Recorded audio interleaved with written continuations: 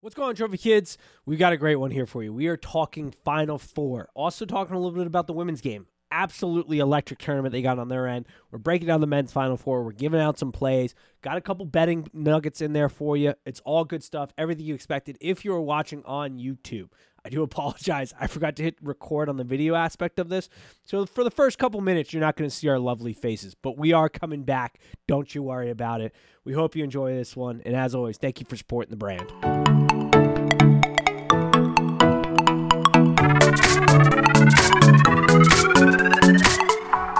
And Warp Trophy Kids presented by Bad News Media. It is March 31st, and we are back for the Final Four edition.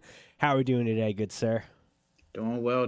How are you? Doing good. I think you owe me an apology, for talking me out of UConn and getting me UCLA to the Final Four. My national champ pick is on fire right now, and I got talked out of it. I do. You're right. You're absolutely right. I talked you out of it. I talked the fans out of it. I got to give back my senior basketball analyst title. I didn't know UCLA was going to shit the bed like that. Yeah, to be fair, I still question what that matchup would have looked like had we gotten that. As soon as Gonzaga got through, I was like, oh, they are about to get absolutely dominated. That whole defense is eventually going to bite them in the butt came right on time. It wasn't even a game. To be completely honest with you, I stopped watching it. Yeah, no, it was it was absolutely terrible. So that was that game. I feel like we could kind of recap it as we talk about the games. I think UConn's a great place to start, though. This team has been absolutely dominant. You've got UConn now in the Final Four, Miami in the Final Four, Florida Atlantic in the Final Four, and San Diego State in the Final Four. This has led many within the industry to sort of bash this year's product. Where are you at in the whole grand scheme of, what the state of college basketball right now in the tournament state? So I've seen two opinions online crop up, right? That this is great for the game. This lets you know that any team can win. Small colleges and universities need to invest more in their basketball programs because they can go all the way to the Final Four. And then I've seen, the curmudgeons is what I'm going to call them, saying like, this is why we need to have more stringent rules on how a team qualifies and what happens if big names have a bad day and who's going to watch UConn, San Diego State, FAU. The fans of college basketball will. And I think this is great. The parity, you said it earlier when we first started talking about this, it's there. I think it's more apparent in basketball because basketball is a game. You could have 5 McDonald's All-Americans. We saw it with Kentucky a couple of times. We've seen it with Duke.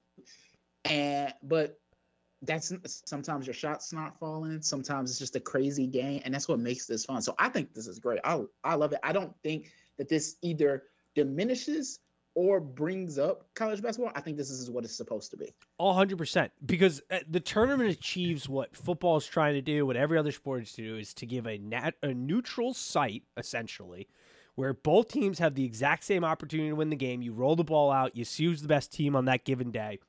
It's not like all these primo teams didn't have their opportunity. And we knew this heading into this year, that things were more balanced.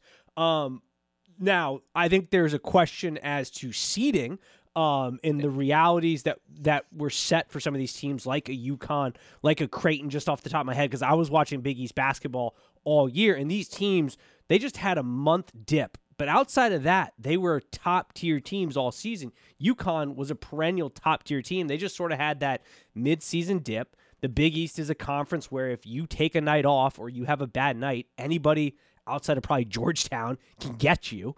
And we could say that with Miami and the ACC. I mean, they won their tournament, and yeah, it was a down year, but they did a great job there. There were opportunities to seed this probably a little better. I think that's where the conversation is maybe geared more towards. But this is what we want in sports. We don't want just one juggernaut. And I think I saw Charles Barkley talking about this, and it's sort of that whole old head mantra. And I like Charles. I think he's really good. But I think sometimes these guys wade into waters that they're not truly familiar with. And when he said that NIL and the transfer portal are going to make it so there's only 25 teams, We're seeing that's the exact opposite. Now, maybe in football that's Yep. true. I don't necessarily disagree. I think there'll be a little bit more parity in football, but in basketball, this is exactly what we're seeing. Miami went in on a couple guys, boom, hit it. You could turn rosters over really quick. All you need is one guy in college basketball and then build a team around him, and you go get him in the transfer portal, and then you put surrounding assets around him or a guy or two, and you're right there competing. Like it's leveled the playing field in college basketball. Yep. Yeah, I think it's good. I don't give any credence to like nobody wants to watch San Diego State versus FAU. Nobody wants to watch UConn versus Miami. I disagree wholeheartedly. Now, with that said, I do delve into the conspiracy theories. I do think that the tournament puts certain matchups in there on purpose, and if they happen, they happen, right? But I think that's probably the extent of it, or at least I hope that's the extent. 100%. I mean, yeah. And I think this is a poor marketing job, and we're going to talk with the ladies' game here in a moment. They've done a primo job in marketing their product this year and their stars. I think the men's tournament has done a horrendous job because they've been the top dog. They haven't really had to market this tournament. We never in the history of college basketball, we are seeing something for the first time. 0 number 1 seeds in the Elite Eight.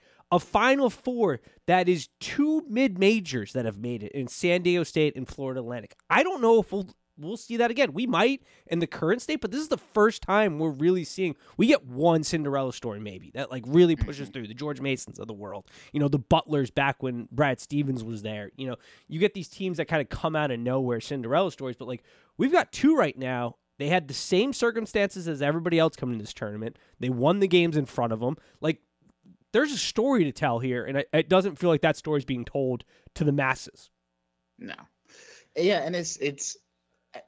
I wanted to ask you this, like, how do you think UConn feels as the only team that's been here before? Like, do you think that adds pressure, or do you think that Dan Hurley is like, that wasn't my team, that wasn't like, I think part of it? Like, does UConn also feel like a new team in the Final Four?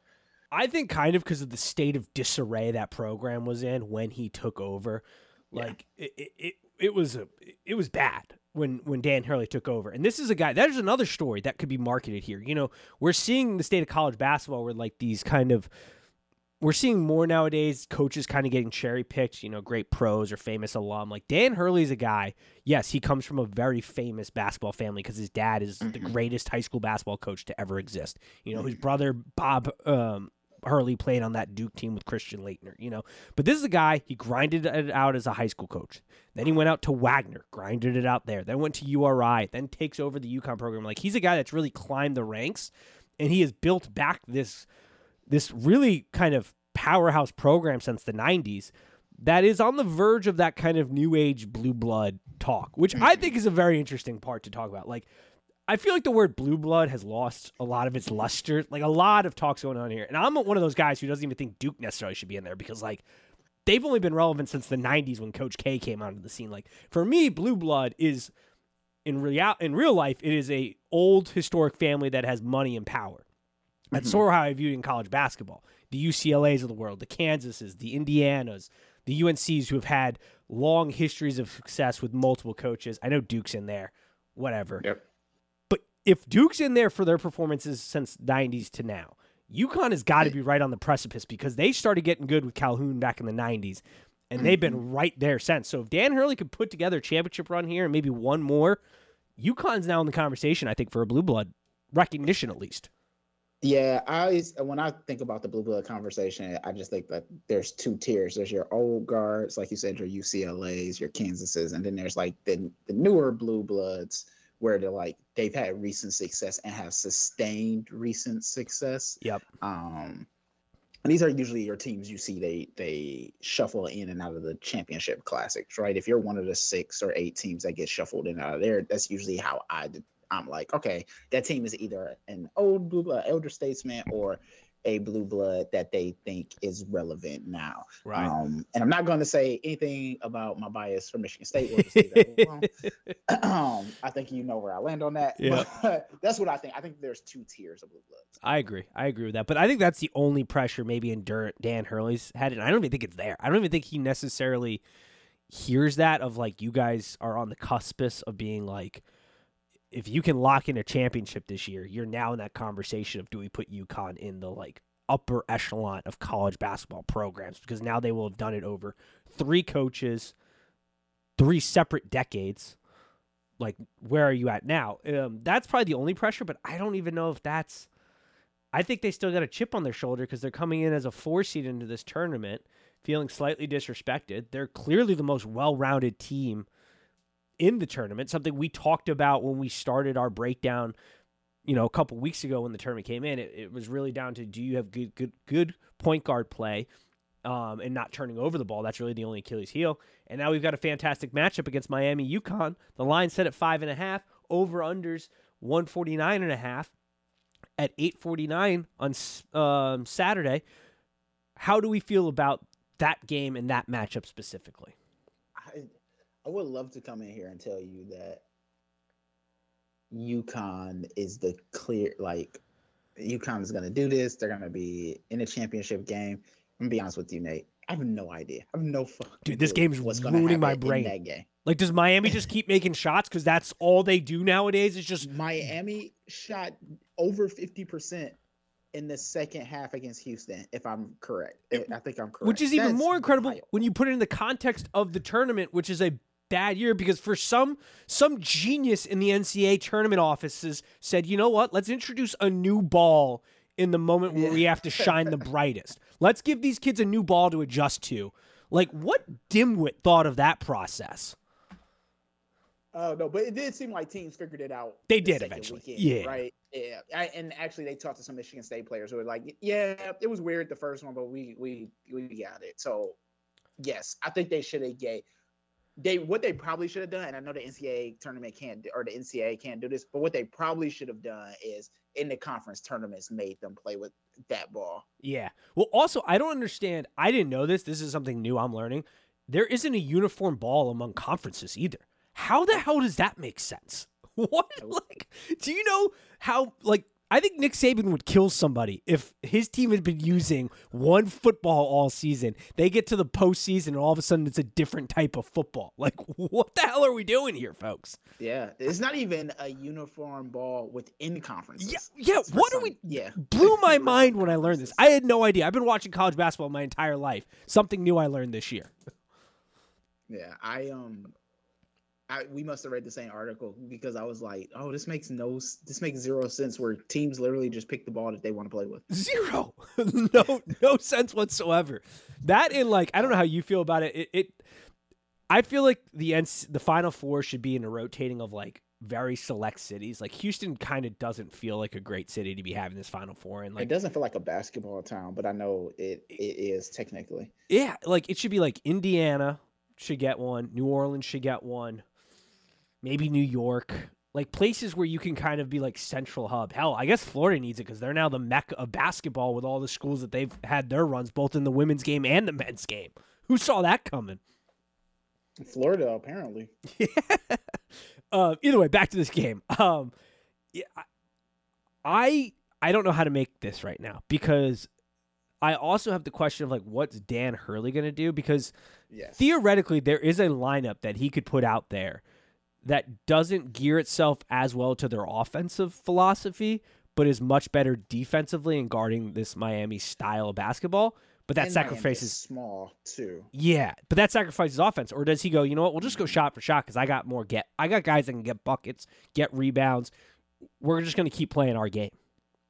Yeah, I think here, like Sanogo, if he commits to staying in the paint and is backing Miami down, or pulling their guards out and then going back to the paint, I think it could be disaster for Miami, just based on size, not talent. Because I have seen the people be like, you keep talking about Miami like they don't have talent. No, they have some of the best guard play out there. This is literally like just physics at this point. We talked about, and it's not. And Sanogo, like, he grabbed 8 boards. He gets some of his shots, but he really does like to play the perimeter. He doesn't always get in the paint, but I think if him and Hawkins like attack the paint, pull out, and like can take their guards out of the game, I think UConn can win this. I know Dan Hurley has called on some legendary coaches to get some advice about how to play in the Final Four. So I think Yeah. that's telling too. Um, I hope Dan Hurley picks a game plan that includes putting Sanogo in the paint and sticks to it. And if that happens, I think UConn wins. If they let Miami run them up and down the floor, it's going to be a long night for UConn. Yeah. I mean, Jim Larinaga, who is now the grandfather of college basketball at this point, his style that I think a lot of people are sort of discounting him right now because it does feel very much like they just sort of roll the ball out and just just go. But there is it's like organized chaos. Like, yeah, it's chaos, but there's organization to it on a deeper level. And I think Jim Larinaga has really kind of unlocked that ability in his guards to be really creative, but within sort of a system, which has made this run awesome because it's been incredibly hard for them to kind of guard this team. Now, one thing I do want to I think it's worth talking about because for the media is really latched onto this. It's going to be a story, especially from a betting standpoint. The observance of Ramadan with people like Sanogo and some of his other players. They did this last week, folks, and they still beat the brakes off of Gonzaga. Like, it's crazy to me that an athlete can do this, go through observance of Ramadan, not eat or drink anything all day, and then literally, like, the sun goes down, you got like 30 minutes before tip-off, and somehow you're getting enough fuel and water into your body to go out and play at an elite level. Insane. Blows my mind. I don't know how it's possible. More power to these guys, though. But, like, I don't think it's going to play a huge factor in this game because, one, they've been doing this their whole lives. Right. And two, we've seen them do this in the tournament, and they beat the brakes off teams still. Like, this, UConn, if they win the whole thing, is going to be in the conversation for most, if they do, one of the most dominant teams we've seen in March Madness. Yeah, like you said, Sanogo is an athlete. He's been doing this his whole life.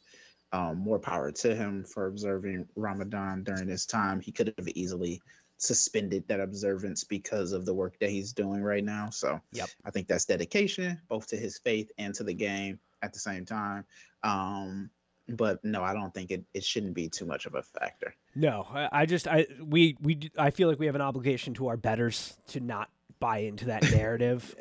Don't use that as a factor if you're going to do this. Now, I don't have a play on this game. Like, I'm still trying to wrap my head around this game because I just don't know how to bet it yet. But I'll give something out on our social, so make sure you're following at Trophy Kids Pod the day of. It's going to be a gut pick. I already know it's coming from there, but it's a super interesting matchup. I think UConn wins, though. I just don't know from a betting perspective how I'm going to do this, but I have UConn winning this game and going on to the national championship. Yeah. Now, San Diego State, Florida Atlantic. It's a fun game. Interesting matchup. I mean, you have muck it up, make it dirty, low scoring, hard-nosed defense versus most wins in college basketball this season, shot getters, can put it up offensively and pour it on you kind of philosophy. Butting heads right here.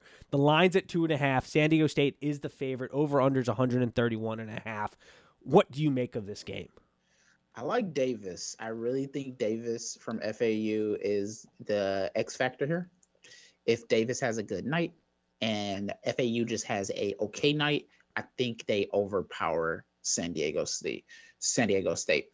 Now, with that said, the Aztecs defense is no joke, and scoring against them, ask Alabama. Yeah. Like, it's not, they don't allow like 58 points or like 59 points. Like, they barely allow 60 points a game. They're going to turn you over. They're not going to let you shoot threes. Like you said, this is a very interesting matchup. Yeah. And here's the other thing, folks, and this might be a play in the Miami UConn game. I think it's certainly a play here.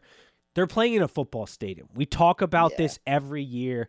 There is an adjustment to the lights and shooting and getting your depth perception going for these players.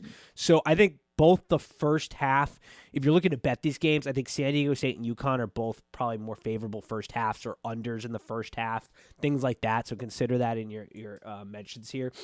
I kind of like San Diego State here because Florida Atlantic has been an awesome story. I think we're going to see more of these as we kind of go along because, like what we said, I think NIL and the transfer portal is really kind of evening the playing field. Because it's also keeping coaches super honest. Long gone are the days that you can overpromise and underdeliver. Kids are out of there, and that allows some of these schools like Florida Atlantic, the San Diego States of the world, the kind of the smaller schools, to go out and get guys that they couldn't get out of high school because they couldn't recruit against the name brands. But those kids got to those name brands and realized this isn't all it's cracked up to be. Let me go be a star in another program. And this is also what NIL is for right here, is like the Florida Atlantic kids getting deals at their fucking local dealerships because now they're in the Final Four. But Yeah. I'm getting off on a tangent here. I think I like San Diego State just because of what we saw them do against an Alabama. The game never seems too big for them. They're in their heads. Nate Oates, game got too big for him in that game. I don't know what Nate Oates is doing. He's still got two timeouts on the back nine right now. I don't know what Nate he did. Oates, I think, I'm going to be honest with you. I think, like you said, the pressure, but everything finally came to a head for Nate Oates, right? What The are we slow doing start. fouling up or down 2 with 48 seconds and arguably one of the best defenses in the country. Yeah.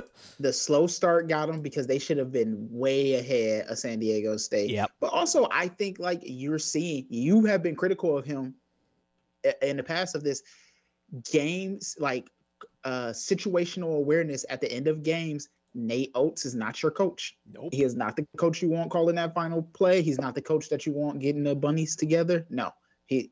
Nope. It's why I think he is great coach, but overrated at this point in time. Like, we are giving this man roses. He is yet. They didn't go to Elite Eight last year. They haven't been. Yeah, they haven't pushed through the Sweet 16. Like, people are already trying to crown him like the best coach in basketball. It's like, whoa, this is the perfect example of why he's not. Because moments get too big. Hell of a recruiter, great salesman.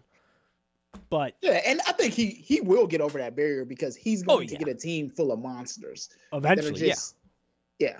I 100%. But it won't be his. It is Nate Oates is like a neo version of Calipari. I like that comparison. I 100% agree with that. Talk about a guy, Calipari, too, is if he can't do something with this team coming in next year, things are bad right now. He bought himself some time by winning a couple games. Yeah, I do too, but still. Yeah. Back to the point. We got off topic. San Diego State, though, is now a battle-tested team. That second weekend, they battled. The moment didn't get too big for them. At no point were the lights too bright. They had a really close game down to the final seconds against Creighton, which there's some controversy there. It's a foul. Wild. It's just, it was a foul. It 100% was foul. But I also get Creighton fans being really mad because the refs were kind of letting them play all game, and then in that critical moment, I get it. You can't undercut somebody. Like, yep, it's hard. I really do get Creighton, like you said, fans. But once you undercut somebody, they're gonna call that foul every single time. Every single time, yeah. But the moment didn't get too big for them then. Then you got Alabama, San Diego State. Arguably the team you've been hearing all tournament, the best team in the tournament, the top dog, Alabama. Like, this is the best team. They got arguably one of the best NBA talents in this year's draft. Granted, he's injured. Moment doesn't get too big for them. They play their game. They don't get outside of that. They win that game. In both games, they took high potent offenses and kept Alabama to 64 and Creighton to 56. I kind of like them here because I think Florida Atlantic is going to get off to a slow start, trying to adjust to being in an NFL stadium. You've got key good defense by San Diego State, and I like San Diego State UConn to be in the finals, which is just I don't know if that's going to be an interesting stylistic matchup. I don't know if you feel the same, but yeah. No, San Diego State UConn is fine with me. Like, the line on this game is what, 2, 1.5? Like, this is a toss up. I cannot give a accurate prediction on this. I will say this: San Diego State has the ability to manufacture points.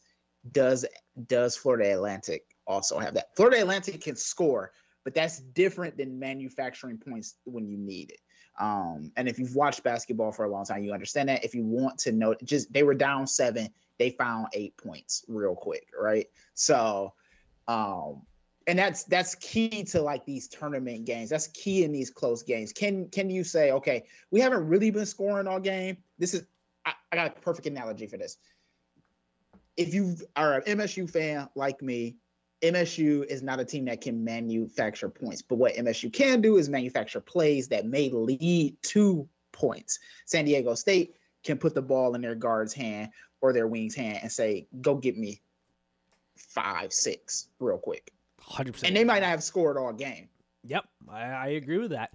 You know who's in trouble with this matchup coming in with if San Diego State or Florida Atlantic and UConn? Do you know where I'm going with this?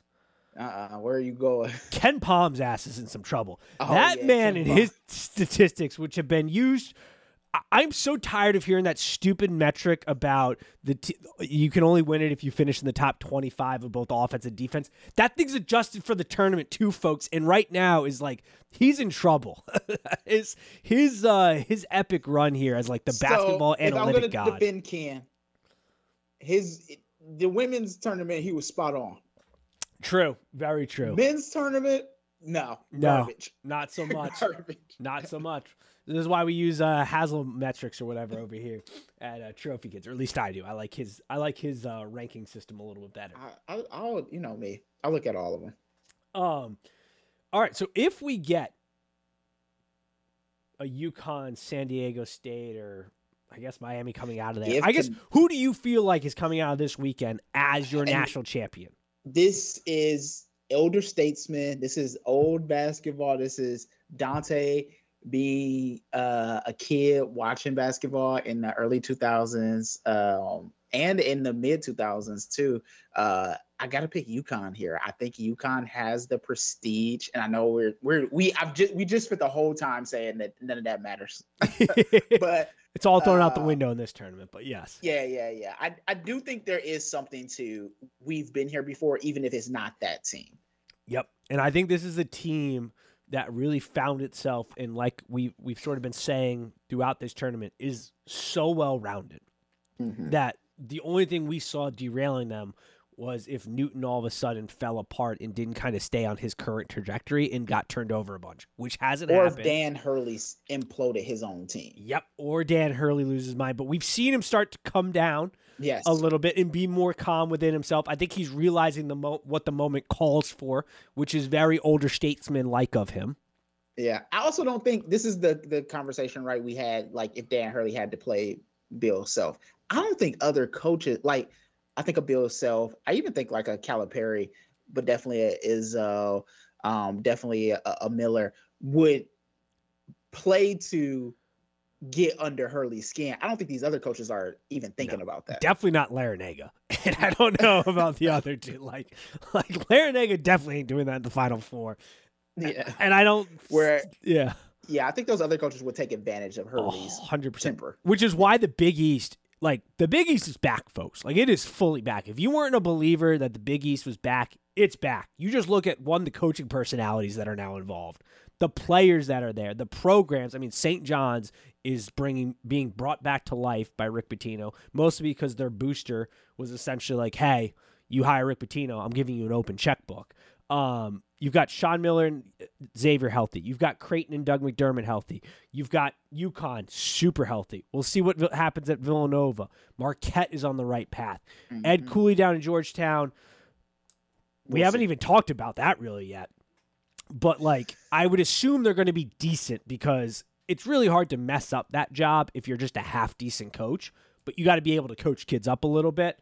But, the Big East is back, folk. It's going to be awesome. And they showed that in this tournament. The teams that got in, they won some games. They were tough outs. UConn went through that kind of gauntlet this season. They've had their ups and downs, and they've come out stronger. And they're just they have so few holes. It's really hard to pick them apart here.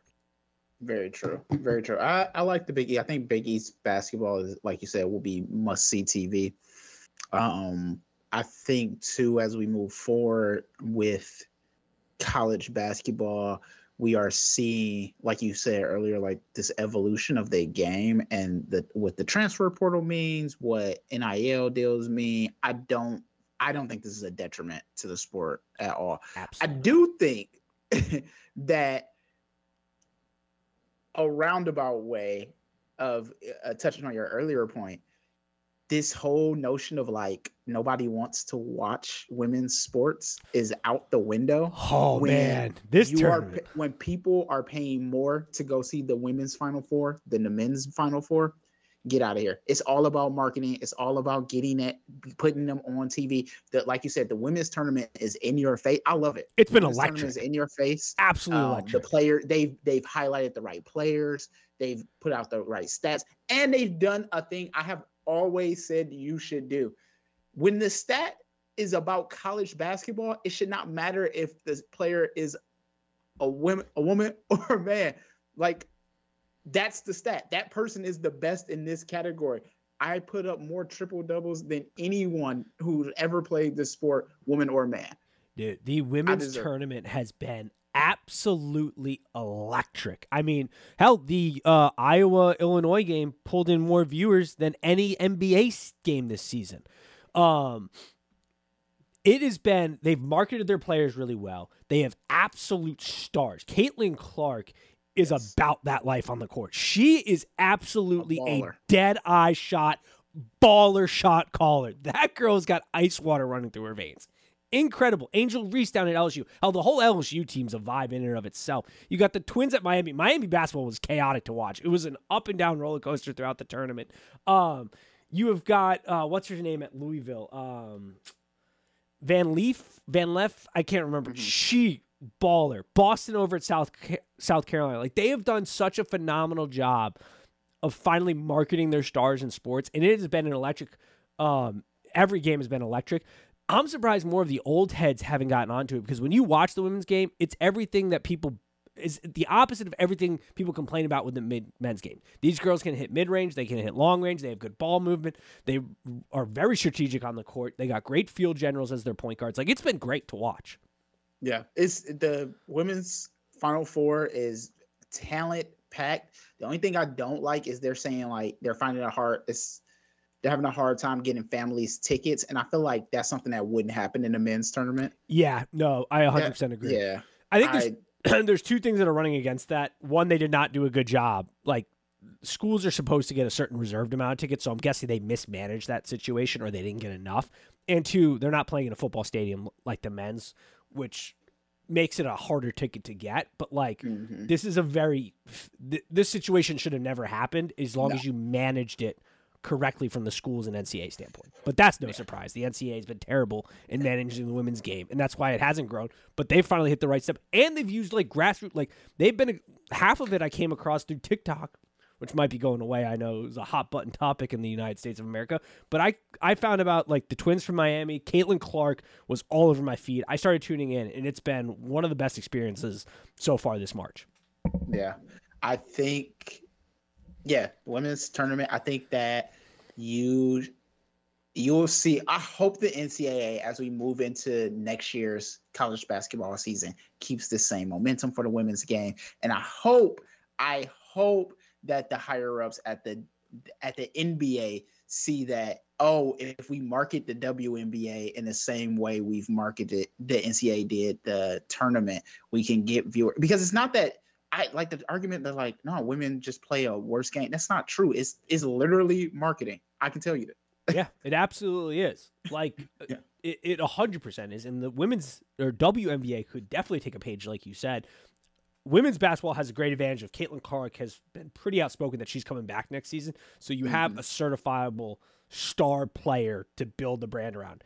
If the WNBA is smart, they are planning already now for when she is going to come into the league, because that girl can straight up ball, like I said. And there's many more too that can do it. But, like, that's somebody that we've sort of latched onto because her game is so dynamic, and there's other girls that are also very dynamic in this sense. But yeah, I think the high stakes. I think the other thing that you're seeing too is and please don't kill me for this, people, is the translation of, like, a lot of these women having to play with men when they were younger, and now that is normalized across the women's side, and so now you're seeing some of the things that you thought were lacking before in the women's game, that you would only see in the men's game, is now also being translated to the women's game. I 100% agree with that sentiment. I was thinking about it on the couch that the I don't know how to put this, but, like, the physics of their play is starting to mend a little bit. Now, granted, yes, the men's product is a more athletic product, but the way in which they play the game, like I'm not going to sit here and play fool's errand on that. Yes, it's a more athletic product, obviously, but the way in which they play the game is starting to look. Once again, don't kill me here. I'm trying to put this to right. thought, but like we're trying to be sensitive here. Yeah, but it does. It looks almost more natural. Mm-hmm. And I think that's, to your point, like you're saying, they've been playing with the men, so that they've had to evolve the way they get off shots, their arcs of their shots, the way in which they ball handle and weave in and out of the lanes and things like that have evolved, which has really been. And it's to the point of like every old head in college men's basketball has been talking about like, oh, nobody can hit a mid-range shot. There's not a lot of great ball movement. There's not a lot of great set plays. Go turn on the women's game. You're going to see all of that. I do hate the not great set plays, and I understand letting the players play. You should, but like even watch the NBA Finals and watch how many set plays a team runs in the NBA Finals. Like I do think that's a detriment to college basketball right now. I agree. I 100% agree. I think there's going to be a pendulum swing. I think especially as we start to look at like we saw it in baseball. We've seen it in football where there's like this, you swing so hard to the analytics side of things. And then you kind of swing back because certain teams start to blend it a little bit better. And I think a team like UConn is going to really perform that, where it's like, we have guys that can make the three, but we're not relying on just chucking up a bunch of threes. We are relying in set pieces. We need a well-rounded team. And that's why I think they'll ultimately be the national championship. I think like the men's game has fallen victim to a lot of gimmicks too. Yeah. And you see this in football as well, college football as well, with the analytics and the gimmicks. And at a certain point, like, sure, I'm a person that love numbers. You love numbers. Like, I like the analytics, but this is still a game played by human beings. 100%. So that margin of error is a lot larger than you think it is. Yep, I 100% agree with that. All right, so we feel UConn's our national UConn. champion. I like UConn, San Diego State. Before we wrap this up, I forgot to ask your thoughts on the Ed Cooley situation in which is brewing there. How did you feel about that whole ordeal? So a couple of things. One, like, I don't care about Ed Cooley's personal life. Yeah. I really don't. Like, if the man can't keep it in his pants, that's between him and that administration and that person. Yep. Like, whatever. I mean, it's a story, right? I get it. Yep. What I am more concerned about is, are there no like collusion or anti-tampering between like teams in the same conference? My dad was asking me this, and I was like, I know in professional sports, absolutely there is. I have no idea for college. I meant to look that up. Somebody smarter for college needs to be talking about that, because I thought the same thing. And that's what, like, Chris Mack was in the same situation, but it left a bad taste in my mouth, where you have these guys that have endeared themselves so well to the university. And Ed Cooley more so than Chris Mack. I'm just drawing the parallel because I went through this where I felt like a coach left and left with leaving me with a sour taste kind of thing. Where Ed Cooley was Providence. He was the institution. And the way in which he handled the leave, like, I think it's okay to take another job if you think it's a better job, if you're getting better pay. But there's a right way to leave and there's a bad way to leave. And everything Ed Cooley did was disrespectful to, in my opinion, to a university, similar like Chris Mack, that has really given him everything he's wanted. He wanted more money. They've given him more money. He wants new facilities. Now, some of that, the dunk leaks and things like that. But like a university that's been very publicly backing him and wanting him to be at Providence for the rest of his life. And then I will say this. I wanted Cooley to succeed because I want a strong Big East. But one thing that immediately I was like, yeah, no. Coaches, I'm going to tell you right now, do not do this. Did you see how he made every single coach at Georgetown Athletic come meet him in the basketball gym? And like they had to like circle around him and he talked to them. Like, no, I did not see this. Yes, he made every single one of them come in. Like, like the soccer swim coach were like, what the hell am I doing? Like, why am I here? That's why. Why would he do that? Corniest move ever. I immediately was like, man, I kind of want you to fail now just for doing that. Yeah. You're not a god. You haven't done anything yet. We also like lifetime contracts mean nothing. Yeah. Goodman, Jeff Goodman or whatever of college basketball trying to act like he didn't. That whole like Portnoy him on Twitter was hilarious to watch. But him acting like he doesn't know that there are such things as like lifetime contracts. Coaches become institutions. Bill Self has a lifetime contract. Kansas is never firing him. You know, Roy Williams, Coach K, like, yes, there's technically no such thing as a life contract, but come on, give me a break. He's out here like, there's no life contract. No, they become institutions. Right. No, I guess his point, people like that always, technically. Yes. Yes. I'm just like, oh my God, don't even bring that into the argument, Jeff. Get the hell out of here. But it does mean, like, if you have a coach, you know, like a Bill Self, right? It means that he isn't safe. Like I think 99% of the time he's safe, right? Yeah. But there is that 1% of the time when he isn't, right? Same thing for Tom Izzo and MSU. Like, and we saw this happen in 2010 when Cleveland really wanted Tom Izzo, like through the vote at him and everything that school had to pony up some money, but there are jobs out there that your coach, your institutional coach, will go take. And it's sometimes I think for Ed Cooley, it was about prestige and money, but for some of these coaches, it is like an opportunity thing, right? If Bill Self leaves, if Tom Izzo leaves, it's for something else that they're trying to pursue, not for money.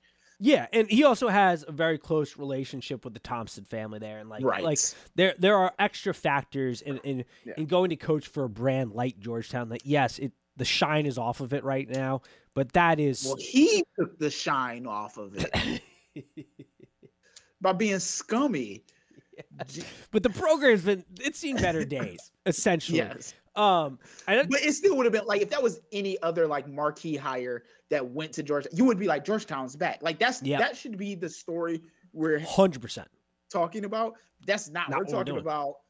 And that's on him. Cooley and his antics. That's on him. 100% on him. All of this was controllable on him. It's a horrible look for a guy that was like beloved for the most part, like especially within Big East community. Like, we liked Ed Cooley. Like, we thought he was like... He turned himself into a villain. Yeah, he really did.